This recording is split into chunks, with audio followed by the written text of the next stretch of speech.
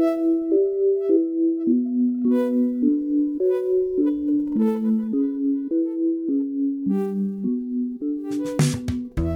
into a new year of Think Deeper. We are excited to be joining you in the year 2023. I hope everybody had a very, very happy new year. Good time celebrating with friends and family.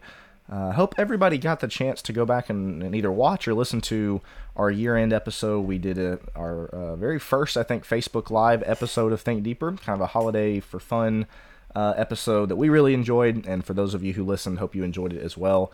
But as we said in that episode, we are tremendously excited for this year, for 2023. When it comes to Think Deeper, we were doing kind of a year-end review of what it was like in 2022 with Think Deeper, kind of where we started versus where we got to, and we were really excited to kind of see the growth and to see how many of you enjoy listening. And so again, there's only one way, and that's up, and we're really looking forward to 2023. And so with this first episode of the new year, something that we wanted to hit on is kind of, well, let me start with this, and I'm going to hand it off to Joe here in just a second to kind of further flesh this out. But we've been told, we get a lot of very positive reviews, of course, and we're always grateful to hear your feedback, positive or negative. But one of the negative things that we've kind of been told more than once, in fact, several times, is that, man, you guys are just really, really negative. Can you talk about anything positive? You're very negative a lot of the time. And we got to talking about that. We got to kind of thinking about why that is, or why it might come across that way. And what we wanted to devote this week's episode to is kind of, you think about the church's future. You think about where the church is now versus where we believe the church should get to. We've got to have a plan. We got to have a strategy. We've got to have a blueprint, if you will. For any business, for any organization, if you look 10 years down the road, 15 years down the road, and you have an idea of where you want to be, but you have no idea how you're going to get there, good luck getting there. It's just not going to happen. You have to have a strategy, a plan, or a blueprint. And so that's what we want to devote today's episode to. Again, kind of specifically going in the direction of where do we want the church to, and when I say we, collectively, where should we want the church to be in 10 years, in 15 years? Because as we'll get into further here in just a second, I hope we can all agree the state of where the church is right now is not really where it should be. Youth dropout rates, churches closing, all that stuff we'll get into here more in just a second. But that's the purpose for this episode, is to get into why is that the case and how can we change it. And so, Joe, I do want to hand it off to you to discuss, again, kind of this critique that we get a lot of times about, man, you guys are just really negative. Can you ever say anything positive? And so, again, we received that critique quite a bit. And so, Joe, get into a little bit more of how that spurred us on to this particular topic for this week's episode. Yeah, it frustrates me. And okay, duly noted. Let me just say, duly noted. We've heard that quite a bit. You guys are so. I should say I'm frustrated. You guys are so negative, right? Look, it's really tough to be positive when you look around and go, there's not a lot to be positive about. We look at the state of the church. Well, we're standing strong in a lot of areas. Okay, no doubt.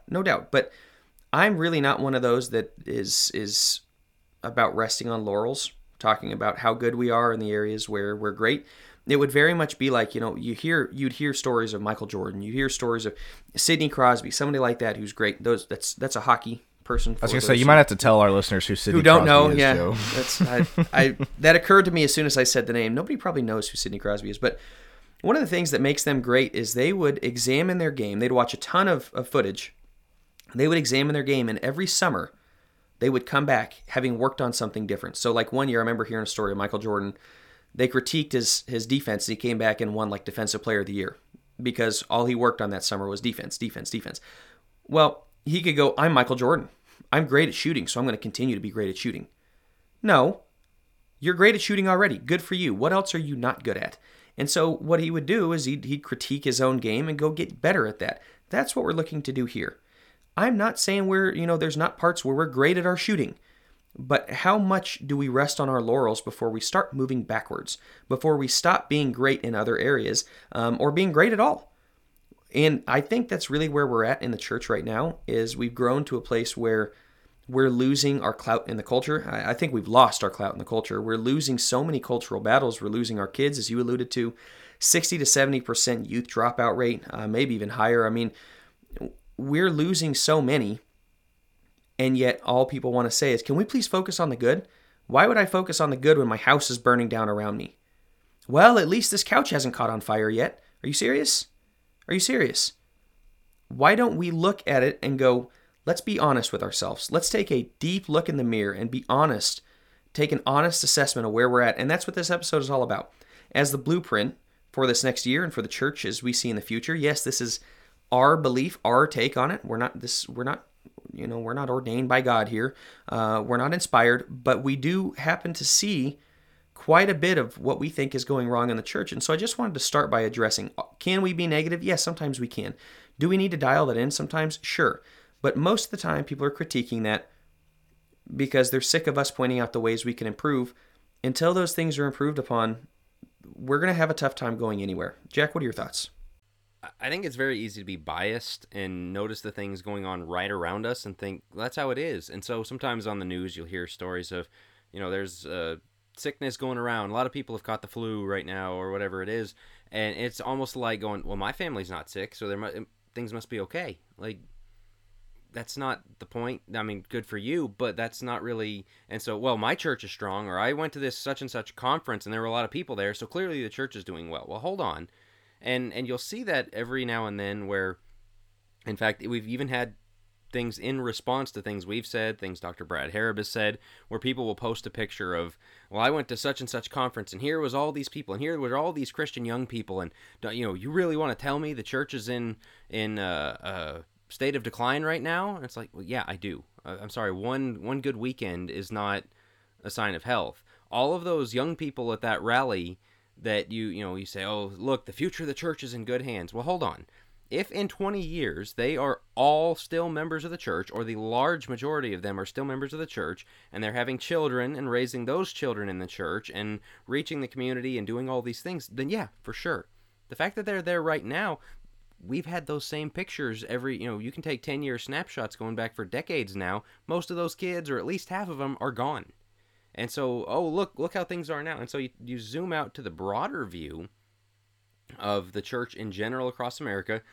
There's churches that are closing. There are churches that are on the brink of closing. A lot of rural churches that don't have enough people. Something you see, something we've all traveled a decent amount for speaking and just different things like that. How many churches we've seen where there's almost or literally nobody under the age of 40? Well, if a church doesn't have anybody under the age of 40, that's a timer ticking until that church shuts its doors. And so there's a lot of those churches without elders. How many churches don't have elders and don't really have anybody who's close to being appointed one? That's a sign of bad health in the church.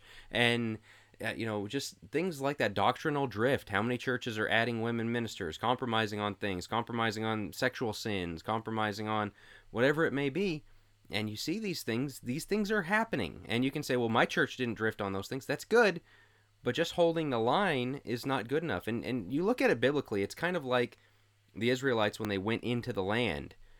They were told, get rid of the idols and all of the idolatrous people. And if you don't do that, they're going to be a thorn in your side. Well, because we stopped and we, as Joe said, rested on our laurels, hey, we've got our doctrine right. Well, great. But guess what? We let those idols stick around, and they're picking off our kids, and we don't have the leadership to, keep these churches afloat, much less thriving and affecting the community and reaching out and converting people.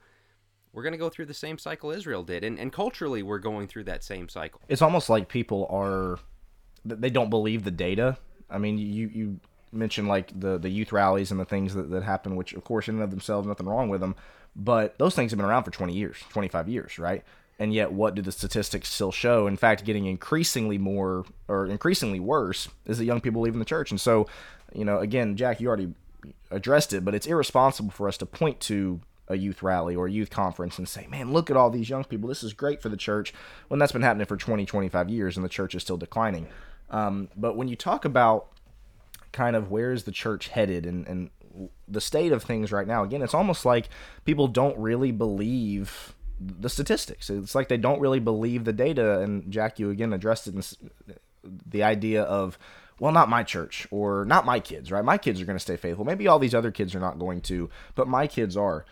And so what we wanted to do with this episode is kind of break it down into a few different areas as far as no matter where you are in the church, no matter what age you are, what can you do to, again, help with the blueprint for the church's future? Because we always hear that phrase, right? The young people are the church of the future.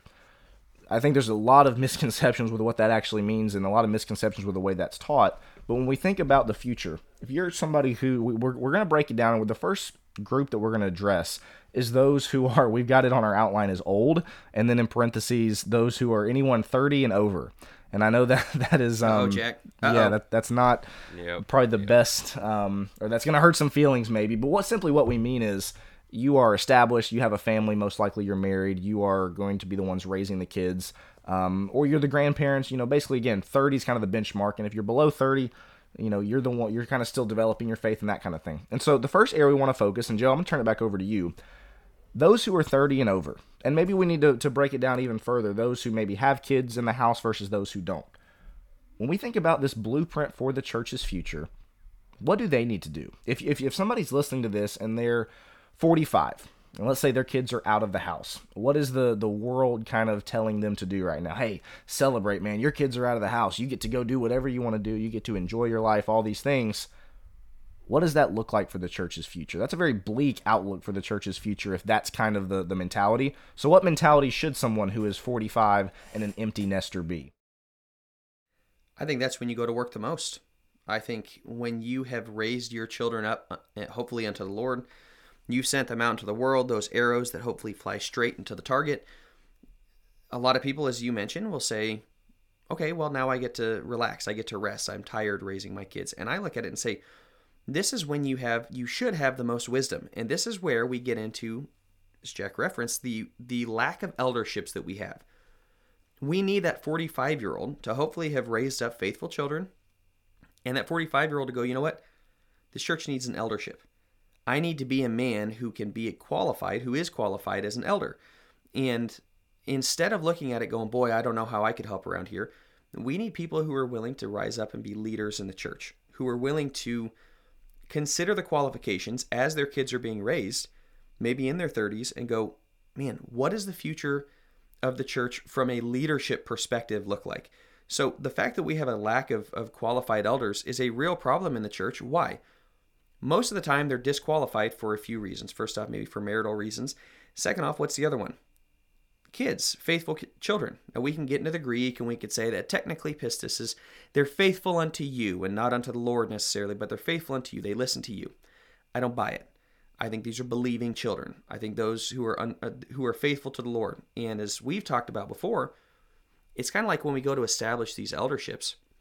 If we can get our kids baptized at 13, 14 years old, and if we can keep them showing up to church until 18 when they move out, that showed that I did my job. Well, we've lessened because we have so many men that cannot meet the qualifications of elders, we've just basically gotten rid of that and been like, well, if you can keep him faithful for 5 years, I guess that qualifies. No, it doesn't. If your kid, the moment he hits college or by the time he's out of college, has walked away, stepped away from the faith, attending a community church, doing whatever else, can we say that's a mark of faithfulness? So what can somebody that's in their 30s do? Look ahead toward what does it take to be an elder, to be a deacon, to be a, somebody who's going to be leading in this church. For those who are older, if you are qualified or close to qualified, be considering an elder. That's being put in as an elder. So first qualification is a man has to desire it. Consider desiring that role if you are in a position. If you're not, because you've made some mistakes, humble yourself enough to recognize the mistakes to teach the younger generation. I'm going to jump in with, I'm going to adapt the JFK quote of, ask not what your church can do for you, ask what you can do for your church. And a lot of what you're getting at there is this idea of you have to stop looking at yourself as a consumer of what is the church going to do for me? Because we did the whole Church Reset series. I wrote a whole book on consumeristic mindset of church, of what are you going to do for me? And churches do that. They say, well, here's a program. Here's your youth program. Here's your college program. Here's your single program, young professional program, your young marrieds program, your families program. Now that you're empty nester, an empty nester program, and then your seniors program. And here's for you. No, at some point, you've got to stop being the recipient of the work of the church and start being a participant in the work of the church. And stop thinking about what the church can do for me up until the day I die and think, well, what can I do for somebody else? How can I help perpetuate this church? How can I help strengthen this church? Because as we talked about a minute ago, there's so many churches where everybody 60 and up that's still around is still there, but there's nobody else coming up behind them. And so we cater to ourselves. And I mean, there's that example that's always given of, and unfortunately this is a real life thing that happens from time to time. Thankfully, I don't think it happens very often, of the, little old lady who comes up to the visitor and says, "Hey, you're in my seat. Get out of my seat." Like, don't do that. But that's the example of what we're talking about, of like, hey, this is for me. I always sit here. This is my church. I want it to be my way. I want things catered to me. I want the preacher to preach the way I like him. I want the classes and the programs that I want. Stop that attitude. And as these people who are older with children, your children are out of your house, whatever stage you are on this side of things, in order to look at this decline in the church and say, how are we going to turn this around? I've got to leave a church that's better than the one I inherited. I've got to leave a church stronger off. I've got to make sure there are young people, that I'm investing in their lives. I've got to make sure that this church is built for the future. The phrase of, somebody's going to have to help me with this because I always butcher it, planting trees, the shade of which you will never sit under. Which you will, yes, you'll never sit under. That, you know what, some of the work you're going to put in, you're never going to benefit from, but somebody else is. And generations on, that church will still be there because of what you did. And that brings me to the other thing I wanted to bring up about what you can do if you fall into this older category. This is not going to be a Generations War podcast. We already did that last year. But when we talk about the future of the church and the blueprint for the church's future, so much of that does hinge on young people. Because let's face it, the 60-year-olds, the 70-year-olds, where are they going to be in 30 years? Not to be morbid, they're going to be in the ground. They're not going to be around anymore. And so if we have multiple generations of faithless young people that weren't discipled, that weren't mentored, that weren't invested in, that weren't developed, what's the state of the church going to be? You can use your imagination. It's not that difficult. We're going to be, the numbers are just going to continue to dwindle. And so one of the things that I would, again, highly encourage anybody, if you're 40 or older, and again, kids are out of the house, turn your focus towards developing the young people in your congregation. Actually spend time with them. So often this mindset of not just what can the church do for me, but older people will look at the young generation and they'll think one of two things. They'll either think, A, they've got a youth group, that's the youth minister's job, they've got their fun activities, I don't really need to step in, they've kind of got their own stuff going on. Or number two, man, I really don't want to, I don't understand young people, they get on my nerves, etc. So I'm not really going to step in their path in any way. And so what you have is young people that, once again, with the exception of a few typically underqualified youth ministers, they're not really invested in, they're not really developed. And so we get all surprised when these young people hit 22, out of college, and they're barely faithful. Maybe they come on Sunday mornings, or maybe they're here 2 weeks out of the month. And so again, that's one of the things I would encourage somebody who's over 40. Look around your congregation, look around at the young people you know, and actually ask yourself, what is it going to take to develop this young person to be faithful, to invest in them so that in 15 years, they're not just going to be another statistic, or even worse, they're not going to be one of those people who believes that a lukewarm Christian is an acceptable Christian. There are so many older people who don't think in those terms. Again, they think, let me stay out of the young people's way, let me stay in my pew, let me stay in my lane. The generations never cross paths. And so again, that's the state of where we are, and we wonder why the numbers continue to dwindle, why 22-year-olds continue to leave the church. Yeah, and it's also easy, as you're talking about that, to go, well, that's not, my kids are, I'm done. My kids are out of the house. And we forget that Paul is calling Titus, my true child in the faith, right? My true child. That's not Paul's son. Paul's not going to be held responsible or accountable from that perspective as a father might for his children.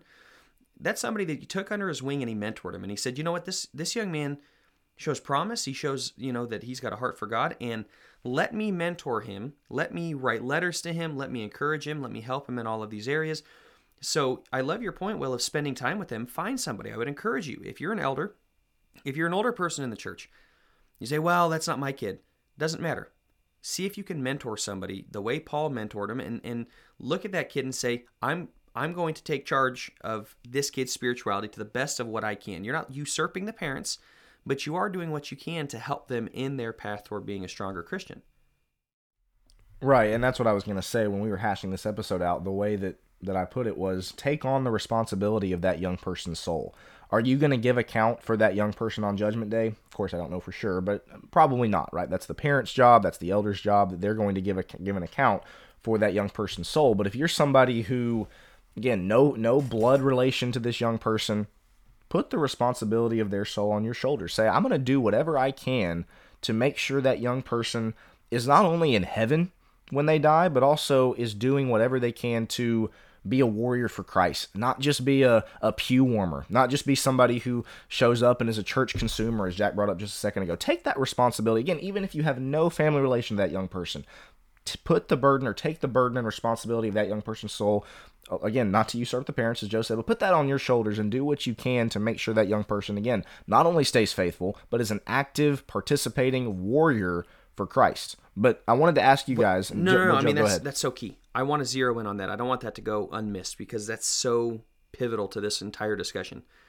Why are we losing so many members, so many kids? Because the bar that we have set for them is, please just show up to church.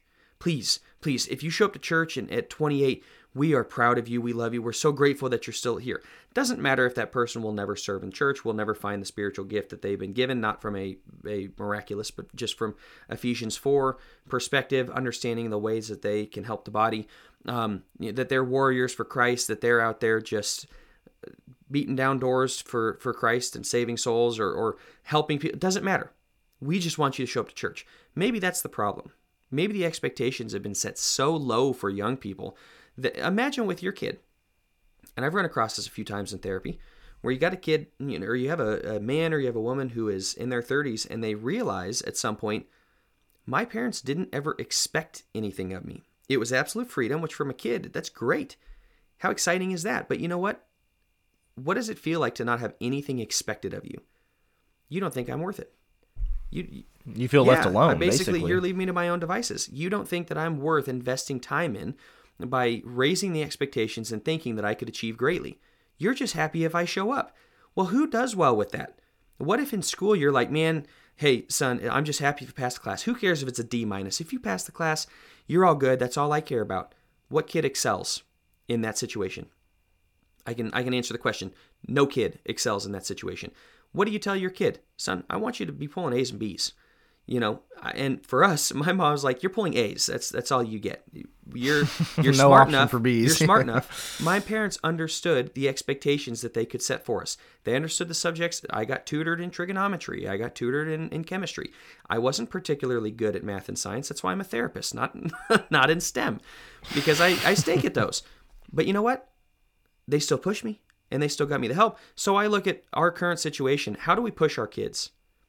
What do we expect of them? Do we expect them to be warriors for Christ, making a difference every single day, coming up as leaders in their congregation? Or do we just go, son, if you could just show up for church with me one time a year, that'd be fantastic. Joe, you hit on, sorry, Jack, I'm going to give it to you in just a second. You hit on the first kind of practical side of this. We've talked a lot about the theoretical of, what can an older person do for a younger person, but practically speaking, and Jack, maybe you can get into a few more of these, that's the first thing you have to do is raise those expectations and not just lower the bar so low that they barely step over. But Jack, that was the question I wanted to ask you, unless you had a different direction you wanted to go in, which is in the realm of the practical, not just the theoretical. What are some of the other things that, again, somebody that falls like yourself into this older category, what can they do? Yeah, I was going to get there as well. I wanted to bring up something first before we get to that is, as we talk about the state of the church and we say, it's kind of a bleak outlook that statistically, if you just follow it out, the churches of Christ in 50 years, where it's going to be, it's not good. And so we have to be realistic about that. And then we look at, okay, what can those who are in leadership now, 30 and up, those older members, whatever it may be, and even if we got a really great revival of evangelism and all these things going on, but we didn't train up a generation after us, I've been reading through the Kings and Chronicles for a while, and I might have even said this on the podcast before. It's really depressing that you'll have a good king come along, he'll get it right, and then his kid just drives him right back into the ditch. And so, when we want to fix things, there's a lot of things we need to do now, but if we're not investing in teaching and passing these things on, it's short term. And so we're supposed to be thinking long term. We're supposed to be thinking of the Great Commission and expanding the kingdom throughout all the world and all the things we're called to do. It has to be passed on. And so you talk about the practical. raising the expectations is one. And I want to talk a little bit about what that looks like. Hold that thought for just a minute. You mentioned spending time with them, just mentoring and relationships. Build relationships with the Christian families in your church and help them raise the expectations for their kids. Involve their kids at the dinner table in biblical discussion. Say, well, what do you think about the sermon today? What are you studying lately? You know, work with them on those kind of things. But let's talk about the raising expectations. That's one way you can do it. But within the church, I think one of the things we do, especially for young men, is think, all right, we want you to be mature, or you're showing a little bit of spiritual maturity, so let's get you up to preach. That's how we're going to do this. Not an awful thing. I think all of us are where we are because somebody did that for us, took us in our teenage years and said, you need to, start working on communicating the word to people. And that's great. But that's not the only thing, because not everyone's going to become a preacher. Not everyone is meant to be a preacher. That's not the gift everyone has. That's not the way they're going to contribute to the church. How do we raise expectations? I'll throw a couple things out. I want you guys to add on top of it. Expect them to be a part. Expect them to show up for things. One of the things I think that's really important is teaching them to serve. And so when there's a church potluck, teach them, hey, as the young people, you're going to serve. You're going to go take out the trash. You're going to do the dishes. And when you get older, somebody else is going to come behind you and do that. That we pass these things on. And I gave you guys this example the other day when the soccer superstars. I mean, there's guys that have made hundreds of millions of dollars in their career. And the tradition used to be, and they've gotten rid of it, and some of the older players lament this, is as you were coming up and you were the young guy, you had to clean the mud off of the cleats, or the boots as they call them, of the older players. That was your job. You had to sweep up the dressing room. You had to clean things up and put things in order. No matter how good you were, no matter what your potential was, how famous you were, how many fans you had to put in the time. You were expected to do that. And it was teaching you nobody's bigger than the team. Nobody's bigger than everything that we're doing here. And so for young people, I think one of the things we as the church can do is put them to work. Bring them in with everybody else. Will mentioned the phrase earlier. We say that you're not the future of the church, you are the church. And you know where we always say that to them? At a youth rally, at a camp, at a thing where they're separated from the rest of the church. I mean, just think about it for a second. Bring them in with the rest of the church, but also teach them, because the thing I mentioned earlier that, let's get them up and preach. We don't need to shove them up in front of everybody just yet, but say, hey, you're a cog in this machine. You're a part of it. We want you to be a part of it.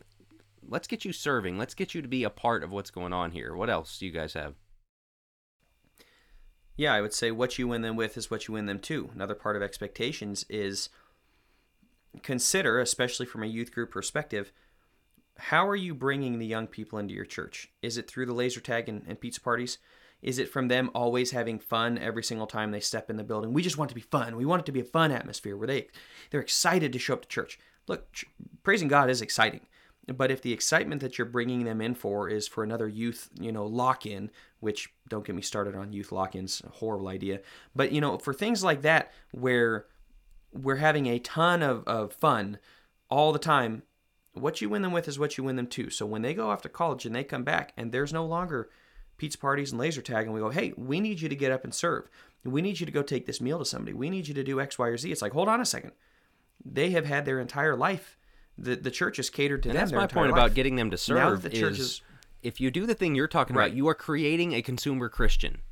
A person who will show up and say, what are you putting on for me? What have you done for me? Whereas the serving thing is teaching them you're not a consumer, you're a valued part of this, but you're expected to do something rather than, hey, we're going to put something on for you to come have a good time.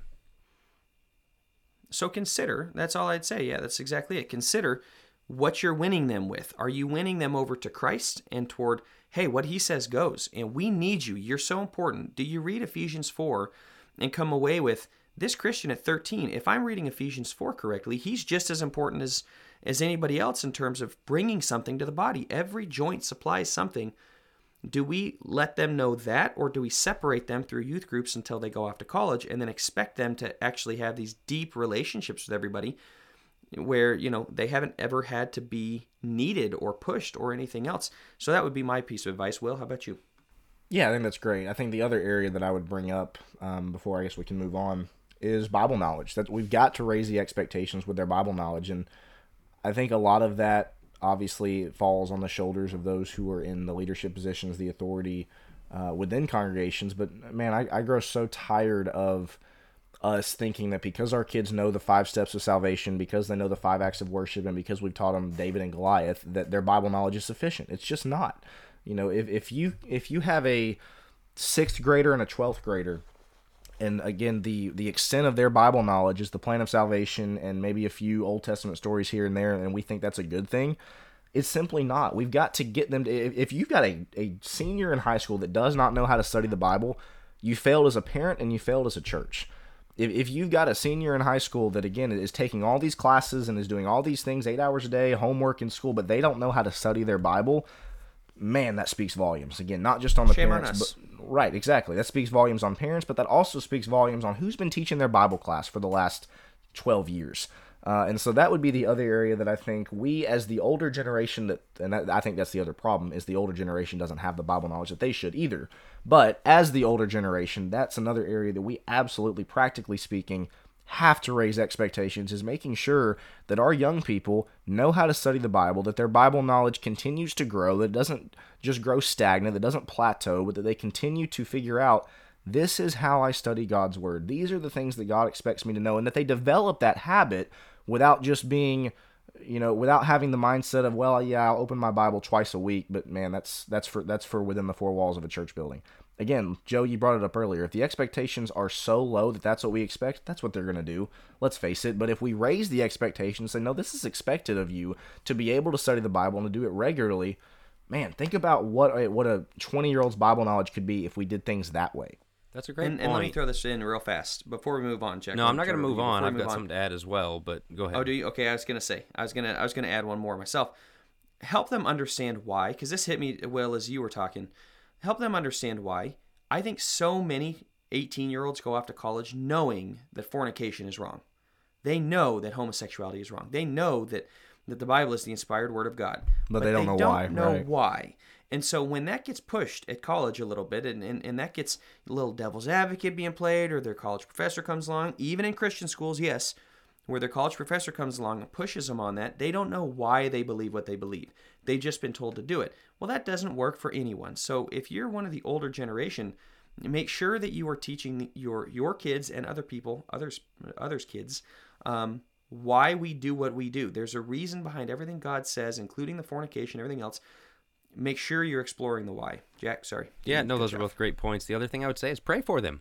I mean, like literally, by name, pray for the younger people in your church. Pray that they would raise up godly families of their own, that they would keep that church going, that the church would be strong in your area for years and years, generations to come, and that these people would grow up to be leaders of the church in their own right. And as you pray for them, it's going to teach you to think about them and think about their spiritual state and their souls and where they stand before God. And so as you're trying to get more involved and insert yourself into that, the best way to start doing that is to pray for them. Put them on a list and pray for their souls. And so if you are, again, on the older, and we're saying 30 and up, I don't like that designation, but whatever. I'll defer to Joe and Will on that one.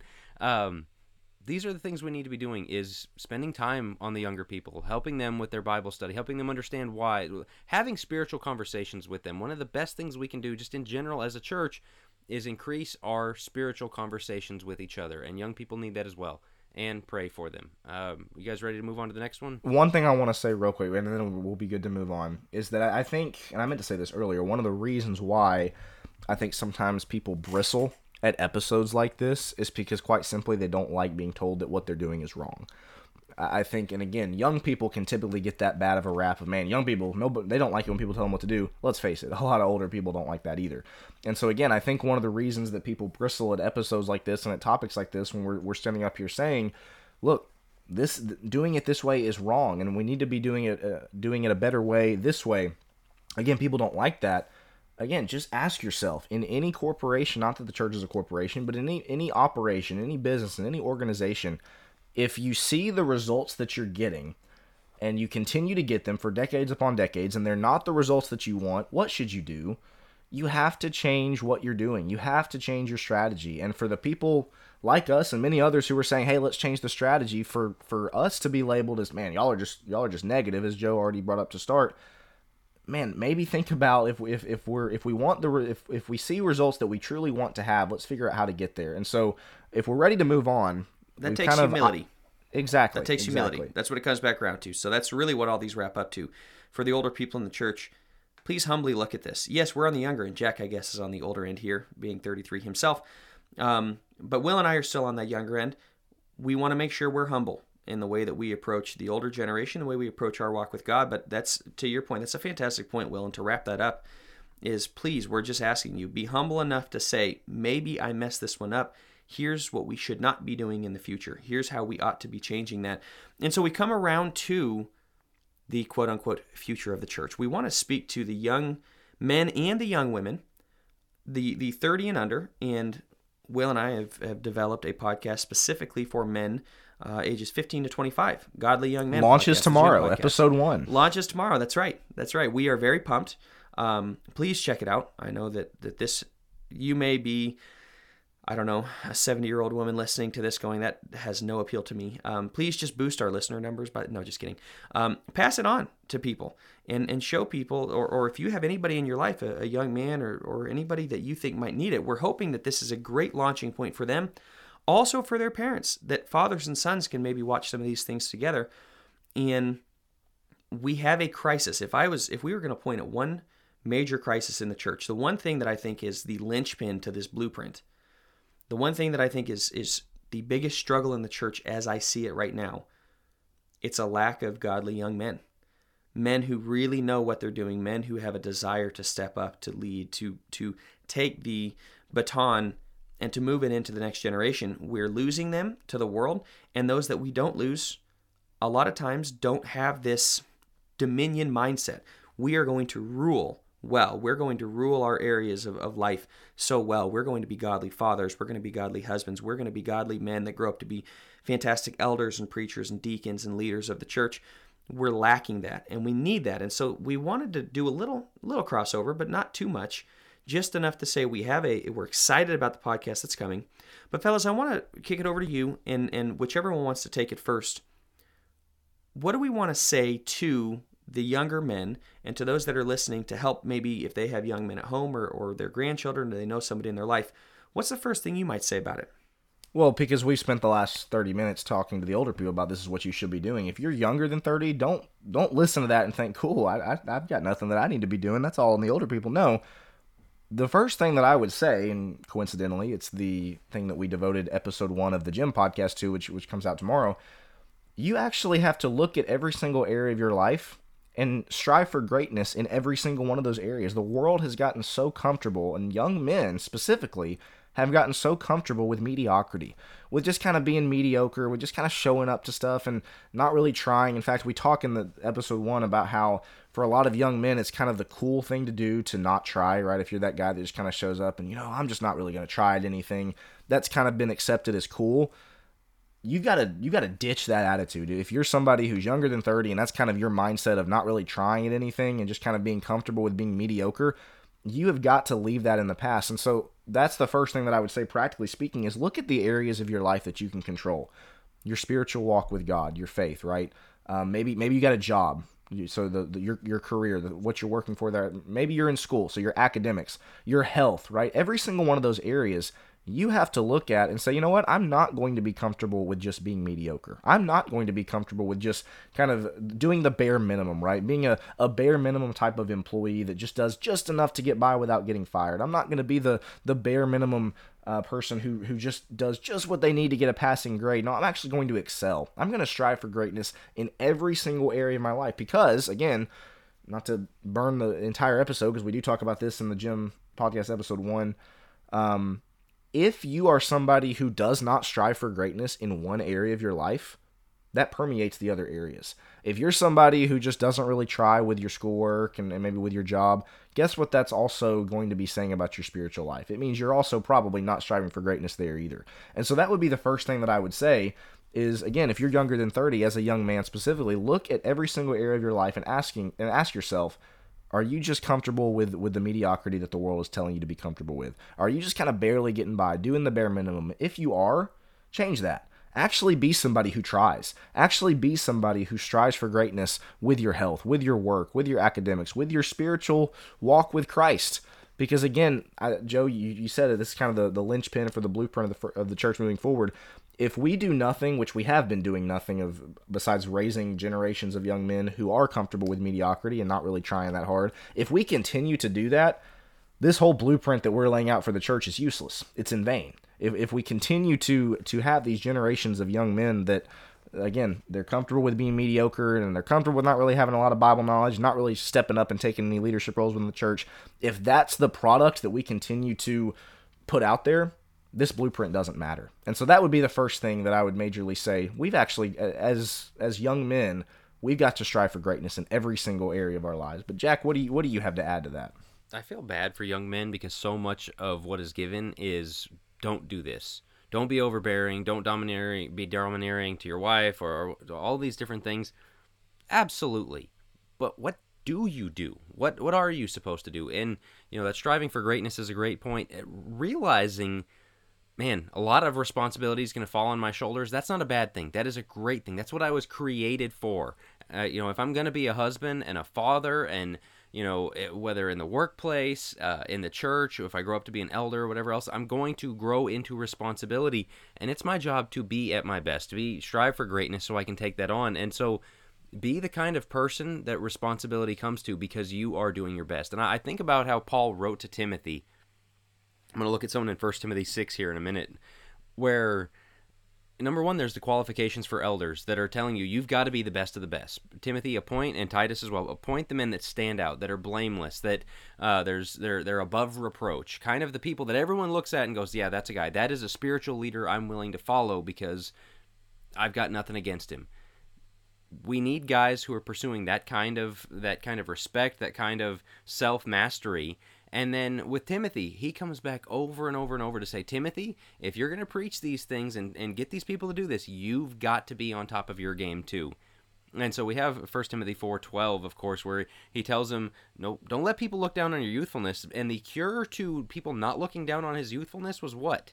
You set the example in love, conduct, speech, faith, purity. You be the best of the best. In 1 Timothy 6, after he talks about the money and the love of money is a root of all sorts of evil, in verse 11 he says, but flee from these things, you man of God, and pursue righteousness, godliness, faith, love, perseverance, and gentleness. Fight the good fight of faith. Take hold of the eternal life to which you were called, and you made the good confession in the presence of many witnesses. Take hold of the eternal life to which you were called. Like, go out there and do it, man. Like, be that man. Be that warrior Christian we talked about earlier. He says, flee from the love of money and those worldly evil things. Pursue righteousness, godliness, faith. And so as to add on to Will's talking about of pursuing greatness, realize I need to be the best I can be. Mediocrity, hanging on to a porn addiction that afflicts so many young men, You've got to drop that. You've got to get out of it in whatever way you can. Check out Joe's Get Out of Porn podcast. There's so many resources these days. Give that up right now. Get that out of you because you can't be this if you have that kind of thing in your life. Your behavior around women, or just whatever it may be, put away all of that stuff because you are needed to be the kind of man being called toward here. The other thing I would say, and I'll let Joe kind of run with this a bit, the brokenness culture thing is the worst. It drags you down. It gives you an excuse to not be that. Oh, we're all broken. We're all wretched sinners. Well, we were. We were saved from that. In 1 Corinthians 6, such were some of you, but you're not anymore. You've been cleansed by the blood of Christ. But we use that, and churches are very big on that. Oh, well, we're just broken people. We live messy lives. We've got all these buzzwords. The point of sanctification is to outgrow that, to put that behind you. And what Paul's calling Timothy to right here is put all that garbage behind you. But because there's so much porn addiction in the church, because there's so much sin, because there's so much weakness that we wallow in and revel in almost, we make excuses for it. Don't take the easy way out. Don't take the excuses. I think you made a great point right there, and we've talked about this off air some. The idea that with brokenness culture seems to come, or really it seemed to kind of ramp up surrounding a lot of porn use in the church. It's very easy to point toward brokenness culture, and what it does is it normalizes it. We're all broken. That way, if my sin does come out, well, we're all broken. Instead of, I'm going to be above reproach. I got to get this out of my life. That's really, really difficult to do. So instead is it kind of a way, Joe, to... Is it kind of a way to like lower the bar for yourself because you kind of look around and you say, man, well, if I kind of group us all together into this brokenness culture thing, this we're all sinners thing, man, then I can really keep the bar low for me because it's low for everybody else. Does that make sense? Is that kind of I think that's mindset exactly it. And I think we're hoping that everybody will view it as nobody's really going to ask that much. Nobody's really going to push that much into my sin life. So when's the last time you heard an elder talk to a guy about his sin life? I'm not in an eldership. Maybe it happens all the time. I don't know. I'm sure it happens some. But I don't see a lot of elders looking at, matter of fact, I've heard multiple stories of elders shying away from the difficult, sinful things, marriage, divorce, remarriage, things like that. They don't want to get into the nitty gritty. And when we have this, well, we're all broken, what that does is, yeah, I'm a sinner. Therefore, I kind of confess my sins. We're all broken. But instead of, no, I'm really struggling with this sin and I need help. I have to break through this. If I can say we're broken, then it's a perpetual state of being. We shouldn't be in a perpetual state of being other than being sanctified. We ought to be increasing in our holiness, getting better day after day. And to the young men, that's exactly what I challenge you to do. Are you better today than you were yesterday? Jordan Peterson has a great bit about not comparing yourself to everybody else, but comparing yourself to who you were yesterday, who you were last week, who you were last year, which is going to be really easy since we just started a year. Who were you last year? As you're thinking about setting New Year's resolutions and setting goals and doing all the things that typically happen, this striving for greatness and not giving in to the everybody's perpetually broken culture is key. And to push into different areas. Why? Why should young men? Well, I shouldn't have to do it. That's what the old men are there for. Two things. First off, the reality is just old men aren't. I'm sorry. Old men aren't. And this is sad, and I've bemoaned this before. It is unfortunate to me. This is going to sound, and I don't mean this to sound arrogant in any way. It's unfortunate to me that it takes guys, usually young guys like us, discussing these things going, man, the church is broken. How many 60 and 70-year-olds do you see coming up saying, guys, we have a problem. We really need to do something about it. It's us younger they're generation. usually the ones that are jumping on us for being negative. That's exactly it. Well, you guys are so negative. Well, yeah, because we're going to see you're dying off and there's nobody to replace you. So, yes, I look at that and I get a little frustrated that the young men have to. So to the young men, first, again, yeah, unfortunately, the mantle does fall to you maybe sooner than it should. Maybe you should be discipled on all of these things. You may not be. And I would say second is you're still a Christian. You're still called to greatness no matter what age you are. You don't have to wait till you're 30, 40, 50 before you can start making a positive impact, as evidenced by Timothy being a young man. David going out in front of the entire army of Israel. Who's the one that goes out and makes a difference? Yeah, so we're going to move on to the young women thing. Just to kind of wrap that point, which I think is a great point. Don't look at these challenges. Look at the church and the state of it. Look at yourself, and whether it is a pornography addiction or you're just not on top of things in your life and you're not striving for greatness or whatever. Don't look at challenges as a pain in the neck, as a difficulty, whatever else. Look at it as an adventure. This is what you're here for. You get one life to make the most of it. And so read these verses, pushing Timothy to excellence, pushing people, like David, like Daniel, like Joseph, those examples. Look at that and go, I'm going to shoot for that. I'm going to put my faith in God and be what he wants me to be. So for young men, develop that sense of adventure, of taking on challenges and growing into who God wants you to be. As for young women, it's the same general advice, grow into who God wants you to be, but it's men and women are different, and we've got to start treating them like they're different. We don't treat them like they're different, but they have different roles. They're created for different things. They're wired for different things. So let's get into that. Young women. What can young women do to be part of this blueprint for a stronger future church? Notice you didn't want to answer that one, Jack. You just go ahead and ask us. You and I both know Joe has some strong thoughts here, and so maybe I should go first, and then let's Will ease us I'll in. go first. Yeah, Jack, you said it. We kind of erase the God-given differences and the lines that are supposed to exist for young men and young women. And we know the culture does it. Obviously, they're trying to make young men into young women and vice versa. But in a way, the church does it too through stuff like this. Again, just kind of grouping them all together. And so, specifically for young women, what can you do? You read the New Testament. You read Scripture in general.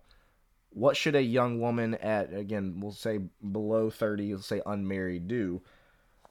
The culture is going to tell you the complete opposite. But according to the New Testament, according to Scripture, you should be working, striving to develop an attitude of submissiveness. at the end, again, a lot of people are listening to this, and man, that just makes the hair on the back of their neck stand up. They bristle at that. Are you kidding me? That's what you're telling young women? But read the New Testament. I'm going to read, actually, Titus chapter 2, and Joe is probably going to bring up maybe some other places about what, and the Titus 2 is perfect because what it describes is this is what the older men should teach younger men. This is what older women should teach younger women. It's the perfect blueprint. It's the perfect thing of what Paul is writing to Titus and saying, verse 1, as for you speak things which are proper for sound doctrine, older men be sober, reverent, temperate, sound in faith, in love, and in patience. Verse 3, he says, the older women likewise, that they be reverent in behavior, not slanderers, not given much wine, teachers of good things. As I read verse 4, I want everybody who's listening, specifically if you're an older or younger woman, to think about what is the message that the culture is pushing towards young women, and think about how that compares to the light of verse 4. Older women, that they admonish the young women to love their husbands, to love their children, to be discreet, chaste, homemakers, good, obedient to their own husbands, that the word of God may not be blasphemed. Does culture look at any of those things that I just read as a good thing? Do young women, even in the church, who are immersed in the culture, are they getting any of that from school, from social media, from music, from movies? The answer is no. Culture is telling them the complete opposite of what we read there. And so when we're talking about developing an attitude of submissiveness, I guess the other main thing that I would say is that if you're a young woman and you're unmarried, you have got to see through and reject the culture's depiction of what a woman is supposed to be. The culture's telling you a woman is supposed to be the direct opposite of everything we just read in Titus 2. They're supposed to chase a career. They're supposed to be high-powered. They're supposed to be feminist, right? They're supposed to be independent. They're supposed to be equal with men. All these things. They're supposed to reject this notion of being a mother and being a wife, and that's something that's bad for them and going to make them unhappy. That's what culture's telling them. If you are a Christian young woman, you've got to see through that, and you've got to reject it. So that would be kind of the overall broad answer to that, but Joe, I don't know if you want to get into the more specifics. I want to say something real brief before we bring Joe in on that. I think, as we said at the top, the church being culturally compromised, kind of conforming to the culture, following after the culture's way of doing things, people would agree to that, say, yeah, that's going on. How? Where? In what ways? You want to know what way? What Bible verses can you get up and just read the verse out of the pulpit without even commenting on it, and people get bothered about it? It's these. It's the one Will just read. It's First Peter 3, First Timothy 2, First Peter 3. Abraham, Sarah calling Abraham Lord. I mean, just about the submissiveness displayed there. That tells you the point at which Satan has his foothold in the church. It is on things like this because of the unpopularity of this kind of teaching. Joe? Yeah, well, Will, what you were talking about, they want you to be this. You're supposed to be that. They want you to be a dude, is what they want you to be. They want to take young women and they want you to compete with all of the men. They want you to, stand out in your field. They want you to be the valedictorian. They want you to go into... Why? That's not where women get fulfillment. This has been proven multiple times. That's not where women get fulfillment, because when the woman is at the top of the industry, even and those who believe in sexism, or that kind of would call us sexist for what we're talking about, they're going to say, well, it's sexism as to why more women aren't at the top of the industry or why they fizzle out. No, I think women aren't built to do what men do. Men are built to get their high, so to speak, off of taking dominion, taking charge, being responsible, going out and conquering nations. That's what men do.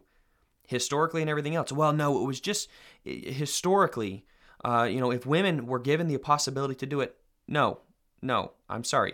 That is the feminist movement telling you that women, anything you can do, I can do better. That's not true. That is not true. It has never been true. You know what women are really good at? Bearing children. What does it say in 1 Timothy 2? A woman will be preserved through the bearing of children if they continue in faith and love and sanctity with self-restraint. I'm sorry, I don't read that a woman is going to be preserved through her kid going off to Oxford and coming out with, a PhD. I don't read that. I don't see where that comes into how a woman will be preserved, how a woman will be fulfilled. Children fulfill or make a woman feel fulfilled, not chasing the dream. That's what a guy gets fulfillment for. A man is supposed to take dominion outside the home. A woman is to take dominion inside the home. That's the way God intended it. All sorts of studies. And again, if you disagree with that, if you're bristling at that, I don't mean to be, maybe I do mean to be blunt. You're disagreeing with God. You're right. You're disagreeing with Scripture. You're not disagreeing with Joe or with me or with Jack. You're disagreeing with the plan, the design that God originally laid out. Well, and what happens in this discussion is somebody will say, well, there are those that can't have kids. That's not what we're talking about. Somebody will say, well, there are those that don't get married. Yeah, that's not what we're talking about. But what we're talking about is a normative thing, the general rule of what most people should do, what God intends most people to do, especially for women. That role is be wives and mothers. That's literally the design. I mean, like, you can look at the male body, the female body. You can look at the wiring, the hormones, the chemicals within our bodies that make us, give us the tendency toward one thing or another. And that's exactly what you're talking about, Joe, is we are given these different tendencies. And so to the young women of the church, if we want a stronger future church, it's getting these roles right. It's being who God designed us to be, that telos word we talk about sometimes, the designed end. And if we're hitting our designed end, and everyone is, then we're the cogs in this machine, making it run smoothly. Because we don't have that, because we've got 50 years of women, quote-unquote, wearing the pants in the family, because we've got 50 years of men and women, the war of the sexes, and, we don't need a man kind of thing, and now we hate children, and children, that's just a lifestyle choice thing, that's not really something you need to do. Because we've got all this history of this, we are where we are. And so this all connects. This is not one random point that's separate from the rest of it. It's if men are what they're supposed to be and women are what they're supposed to be, the church, the world, everything, the home is in a way better place. But Joe, give us, you've got a story of this kind of thinking pervading the church. And this is not an isolated story, but it is one that is personal to you. No, because we could have talked about our sisters who got the same treatment. But when my wife she got married young. Of course, our marriage was coming up. We were planning wedding, and she had a woman in the church come up to her and say, and really kind of get mad at her. As a matter of fact, I think she may have unfriended her on Facebook. Got mad at her because Alyssa didn't heed her advice. And her advice was this: don't get married, go to college, go travel the world, go live your life, and then consider settling down later. You don't need to get married. You're going to waste your life if you get married at 18.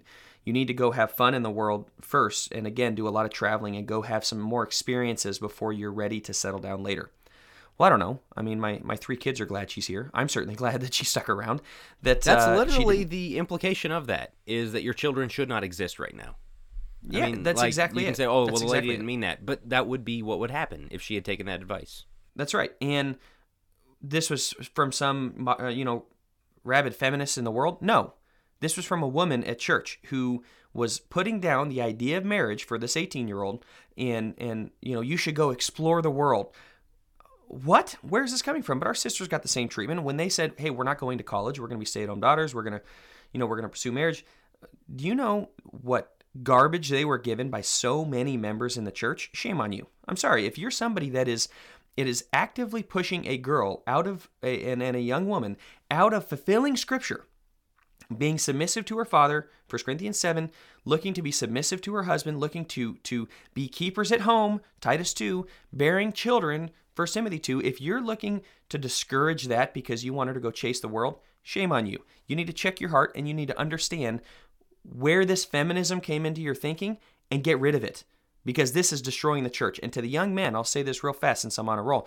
To the young men, step up and do not ever allow this garbage in the church going forward. You need to see feminism as the disease that it is, and you need to put an end to it. It's Satan's weapon, is what it is. If the older men in the church stood up to this, maybe we wouldn't be here. Clearly they didn't. They dropped the ball. It's time for us young men to come along and go, feminism's killing us. Well, hold on. Toxic masculinity, right? And we need to make sure we're not lording it over our wives and we're not taking advantage of the women. I'll let you know if we hit that. We are so far from that happening. That is not what our concern needs to be.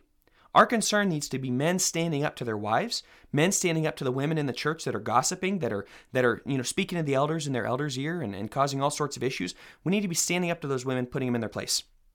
We need to be standing up to the 60-year-old, telling my wife, my soon-to-be wife, go chase things in the world, go to college, go travel, instead of having families and having a family. Instead of being the submissive, amazing wife that she is, instead of doing that, how about you go out and do what everybody else in the world tells you to do? Are you kidding me? Somebody needed to put that woman in her place and go, that's wrong, you're in sin. Knock that off. We need men that are going to step up and do it. So to the young men in this podcast, hopefully listen to this podcast, be the guy who's going to do it. Unashamed, unafraid of saying the difficult things. We've got to turn the ship around. You talk about a blueprint for the church. This is where we need to stand. Men being men, women being women, and for the people that are trying to push those to the opposite directions, enough. I truly can't imagine the discouragement that young women who, like Alyssa back then, who have set marriage and who have set motherhood as something to be prioritized, who have set that as their goal. I can't imagine how discouraging it must be. Again, like you said, Joe, not from some feminist professor, not from somebody in the world, but from someone in the church to say, hey, you'd be better off posting, pictures in Miami on Instagram. You'd be better off going out and trying all these great foods in all these other countries and doing all these things. Basically, go ahead and have your fun now, because when marriage happens, that's all gonna stop, right? Your life's gonna be miserable. That's the message that we're sending. That's the message that people who push that type of thing are sending. And so the only other thing I'll say on this is that if you are a young woman who you have followed the biblical pattern and made motherhood and made being a wife, made that your priority and something worth aspiring towards, something worth striving toward, you're going to have to be ready, and you're going to have to be mentally prepared for the weird looks. You're going to have to be mentally prepared for the shocked looks and the, well, aren't you going to go to college question? And the, wow, are you sure that's something that you want to do with your life type of questions? And again, Joe, you hit on it. Typically, that doesn't come from men. That comes from the older women. But that's the last thing I'll say, is that if you are a young woman who, again, you've prioritized that, you're going to get the weird looks. You're going to get the strange, the shocked questions. You're going to get kind of ostracized, and it's going to, sadly, it's going to come from people who are in the church. And again, props to you young women who pushed through that. People like your wife, Joe, who ignored that terrible advice. You can't even call it advice, but who ignored that and said, you know what, I'm going to follow God's pattern. I'm not going to follow your twisted advice. I'm going to follow what God said. Props to the young women who do that. It's pervasive in the church. And Jack, you had actually posted, so I'll turn it over to you here in a sec. You posted on this. We see this with the Barbie trailer. And you actually got a few people, Jack, I think, that were like, when you talked about it, and for those that don't know, I'll briefly describe it and then turn it over to you. In the Barbie trailer, I think they're trying to do 2001: A Space Odyssey. The upcoming Barbie movie, yeah. Correct, yeah, upcoming Barbie movie. And I think it's like a minute teaser, something. And yes, there's a modesty warning, of course, and so it's Barbie. What do you expect? But what it has in the trailer is these young girls playing with their baby dolls, and when Barbie comes in, they literally take their baby dolls, they swing them up in the air, and they smash their heads on the ground. And honestly, I was like disturbed, very, very disturbed. I thought it was disgusting. I thought it was horrific, and I thought it was... You can't miss the allusions that's to exactly abortion. To abortion like and to the family going, smashing the family for this Barbie doll who goes and chases, fame or fortune or whatever it may be. In my opinion, I think it was very, very clear. But Jack, you had some people on your status who didn't seem to get that. Yeah, the phrase that you got is, well, it's just telling little girls, they don't have to be wives and mothers. They can be anything they want to be. And so they don't need to be limited by that. The problem is the Barbie lifestyle didn't tell women to stop having sex. So something was going to have to give. And go back a few episodes to our episode with Dr. Brad, where we talked about birth control and things like that, the abortifacient pills, the abortion itself. All the things we're doing, it literally ends up in babies' heads being smashed like they are in the trailer. And so, no, this lifestyle that they're being told and advertised to them, if this is going to be so great, number one, the babies still happen, and you've got to clean up that mess somehow. But number two, as Joe said earlier, nobody's happy with this. Nobody, the antidepressant use, all of the things that go on surrounding this, it's no good. And we look at what God has given us, and it's good. And so I imagine there might be somebody listening going, hey, this young men, young women thing has really gotten far off the path for the blueprint for the church going forward. No, it hasn't. Because if we can't get individuals and their individual roles right, and we can't get the family and the home right, how do you think we're going to get the church right? The church is made up of families, and it's made up of individuals. And to add to that point, as we've brought up a few times, read through 1st, 2nd Timothy, and Titus, the 3 letters in the Bible we have written to church leadership. And you know what it spends so much of its time doing? Teach the women this, teach the men this. Raise up men who can lead and take responsibility in this way. Raise up women who can do this, and women who don't gossip, and women who put themselves to the work of the church and to the work of the family and to the work of loving other women and their families and teaching them to do the same thing. These are the things that make up the church and the life of the church. And again, we talk about how weak the church is right now. It's because of things like this. It's because churches are full of women who are going to tell young mothers and wives, you're wasting your life. It's because churches are full of men who have said, yes, dear, happy wife, happy life for the last 50 years, and let women run the eldership and the gossip chain go on in church. All these things, literally, Paul wrote to Timothy and said, they're going to want to gossip. Stop them. They're going to want to get involved in this stuff. They're going to want to usurp authority. Don't let them do it. This is why they're not allowed to preach and teach, because their way of claiming godliness is through a modest and quiet, submissive spirit, and all of these things that we're talking about. We don't have those. How do you think the church is going to thrive when these basics aren't being fulfilled? And so when we're talking about going forward as the church, what are we going to do? How is this, what's the blueprint for getting better? Godly fathers and husbands, godly wives and mothers, raising up godly children, taking this on and realizing, you know what, we have just lost 2, maybe 3 straight generations where we've lost the majority. That's why our numbers are so in decline. And even if we all went out and baptized somebody, 1 per person in the entire Church of Christ in America, we'd just be a few generations away from squandering it if we can't keep our own kids. And so the best thing we can do is raise up generations where you're going to be sure there won't be churches missing everybody under 40 years old. How do we do that? Strengthen the homes, strengthen fathers, strengthen the wives, strengthen mothers, wives, husbands. Make Older sure we teach get the younger. that right. Young men, step up. Young women, understand your roles. This goes to what I brought up in our holiday episode about, I think we overemphasize evangelism. And again, that sounds shocking, but I think it's because we underemphasize this, exactly what we're talking about here. We view this as something that is not worth teaching. We view this as something that, man, that's kind of getting into other people's business if we teach these type of role things. This is the stuff, as Jack already said, this is what is going to carry the church into the future. This is what's going to lay out the recipe for our churches to grow. Evangelism is great. I'm not saying don't evangelize. Baptism, obviously, we need to fulfill the Great Commission. But if we're doing those things and all the while we're letting our families grow more and more worldly and we're letting our young men continue to shirk their responsibility and continue to accept mediocrity, and we're allowing our young women to reject the roles that God has clearly laid out and designed for them, great. Awesome that we're going out and doing all these other things. We have a massive hole in our congregations that we're allowing people to continue to fall through. That's why, again, as we bring this episode full circle with people saying, man, you guys are really negative, we're not doing it. We're not teaching these things. We're not we're not raising expectations for young men. We're not laying out these roles for our young women. And listen, at the end of the day, we'll be positive when there's something to be positive about, I think is the best way to put it. And so, guys, I don't know what else you have to add to this as we kind of get ready to wrap this episode. We want the church to excel. We want the church to grow. We don't believe this is a ship that can't be turned around. We don't believe that we're already too far down the slippery slope. But at the end of the day, it's going to take fathers teaching this to their sons. It's going to take fathers and mothers teaching this to their daughters. And if we continue down this path of just kind of allowing the culture to shape our kids, and we continue down the path, as we discussed, of older members neglecting young people and leaving that to other people, this blueprint is going to be useless. As I said a second ago, it's going to be in vain. It's not going to matter. So that's why we are so passionate about this, and that's why this is so serious. It's out of love for the church. I mean, if it's in decline, which it statistically is, you got to do something about it. Just saying, plugging our ears, burying our head in the sand and saying, everything's great. Hey, we went to a rally and there were a lot of people there, so we're fine. Okay, but the decline's going to continue. Literally the first step is looking and saying, something's got to be done. And that from then we can start working our way back, which is what we hope to have done with this episode here today. I don't think we have anything else. We'll be back.